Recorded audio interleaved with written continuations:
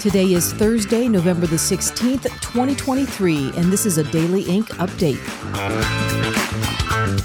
Well, the San Francisco streets hardly looked like they belonged in the U.S., not because they were all cleaned up and the tent cities full of homeless people, trash, and human feces had been removed, but the fact that the streets were lined with communist Chinese flags for the visit of Chinese communist dictator Xi Jinping. California Governor Gavin Newsom, along with his wife, were all smiles in greeting Xi Jinping. So was Joe Biden. Media camera coverage did not show any signs of an American flag being flown during the time that he was greeted or traveled along the San Francisco roads.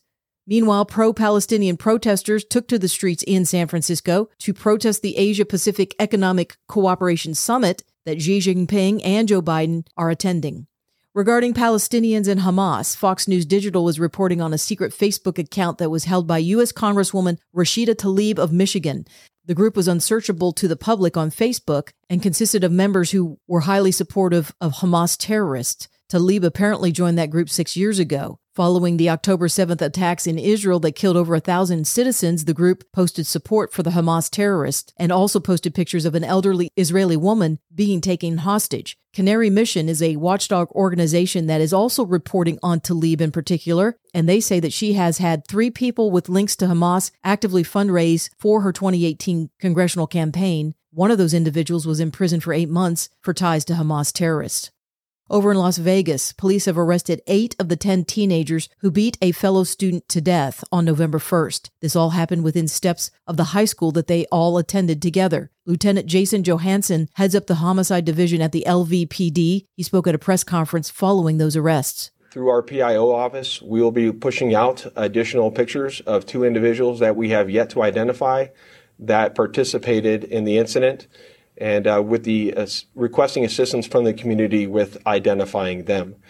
Additionally, in closing, I just want to second the undersheriff's remarks. If you're a mentor with youth, if you're a parent, you have to assume that your kids have seen this video. It has been shared widely on social media. Don't put your head in the sand. Please talk to your kids about it and explain. People need to know right from wrong, and that this act was heinous. An English hockey player is being questioned by police over a gameplay that slashed open the neck of former Pittsburgh Penguin player Adam Johnson and killed him. Matthew Petgrave is seen on camera jumping in the air while extending the skates on one leg towards Johnson, which cut his throat. Many professional hockey players say the move from Petgrave was not anything that's ever been done or seen on ice before. Petgrave has been released on bail after the manslaughter inquiry. He plays for the Nottingham Panthers. Louisiana Congressman Clay Higgins had a very interesting discussion with the FBI Director Christopher Wray at a House hearing on Wednesday. Higgins claims that whistleblowers have been coming to him with information about ghost buses that brought in FBI agents to the January 6th event in Washington, D.C. in 2021. Higgins also alluded to more evidence yet to become public about confidential human sources and FBI agents deployed to that event. Earlier this year, an FBI informant who is reported to have, quote,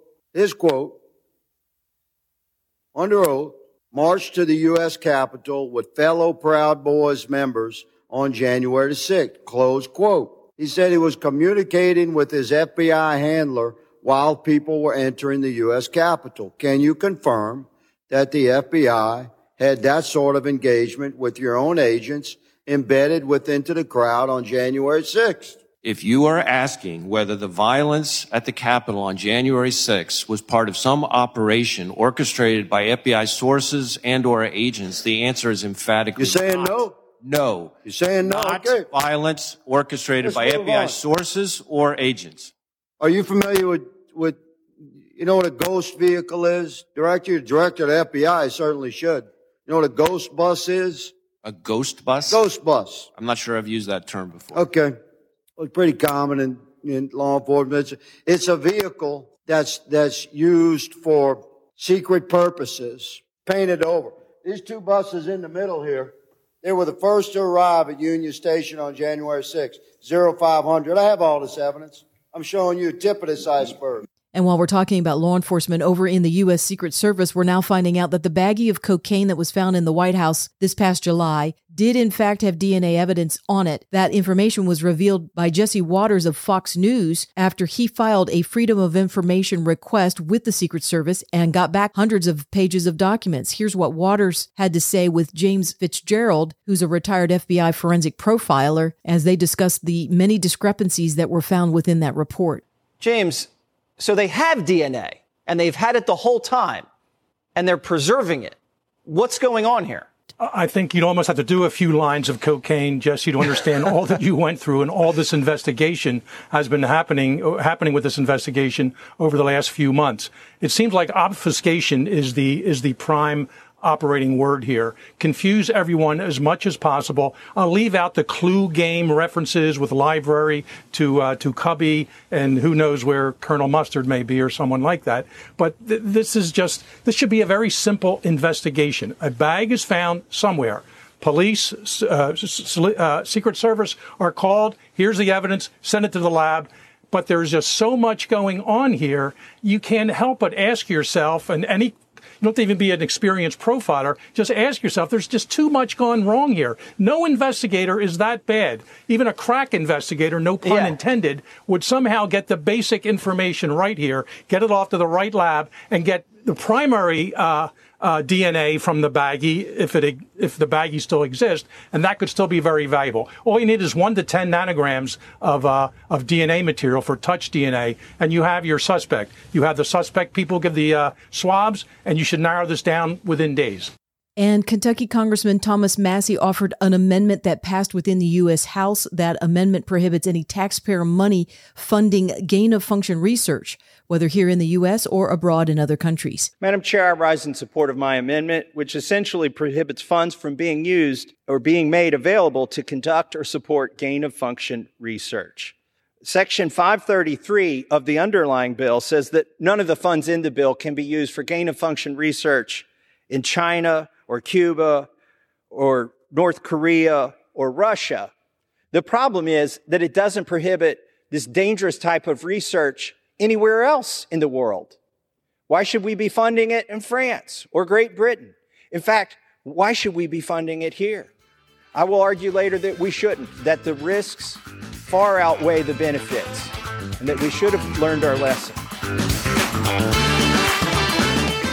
These national story updates have been brought to you by Daily.Ink, a website that is a repository of documents for those who like deep digging, critical thinking, and true journalism where the facts speak for themselves. Up next, a preview of what is coming and what is available on the Daily.Ink website.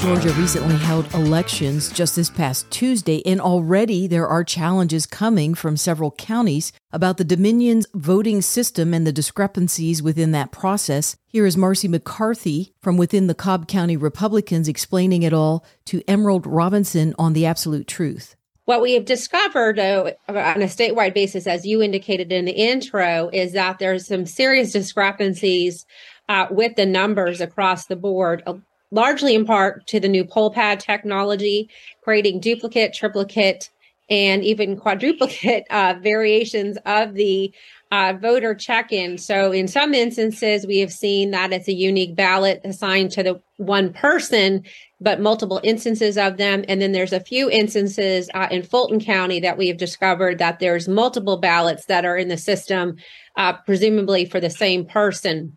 So this is really a people, process, and technology problem, once again, in Georgia.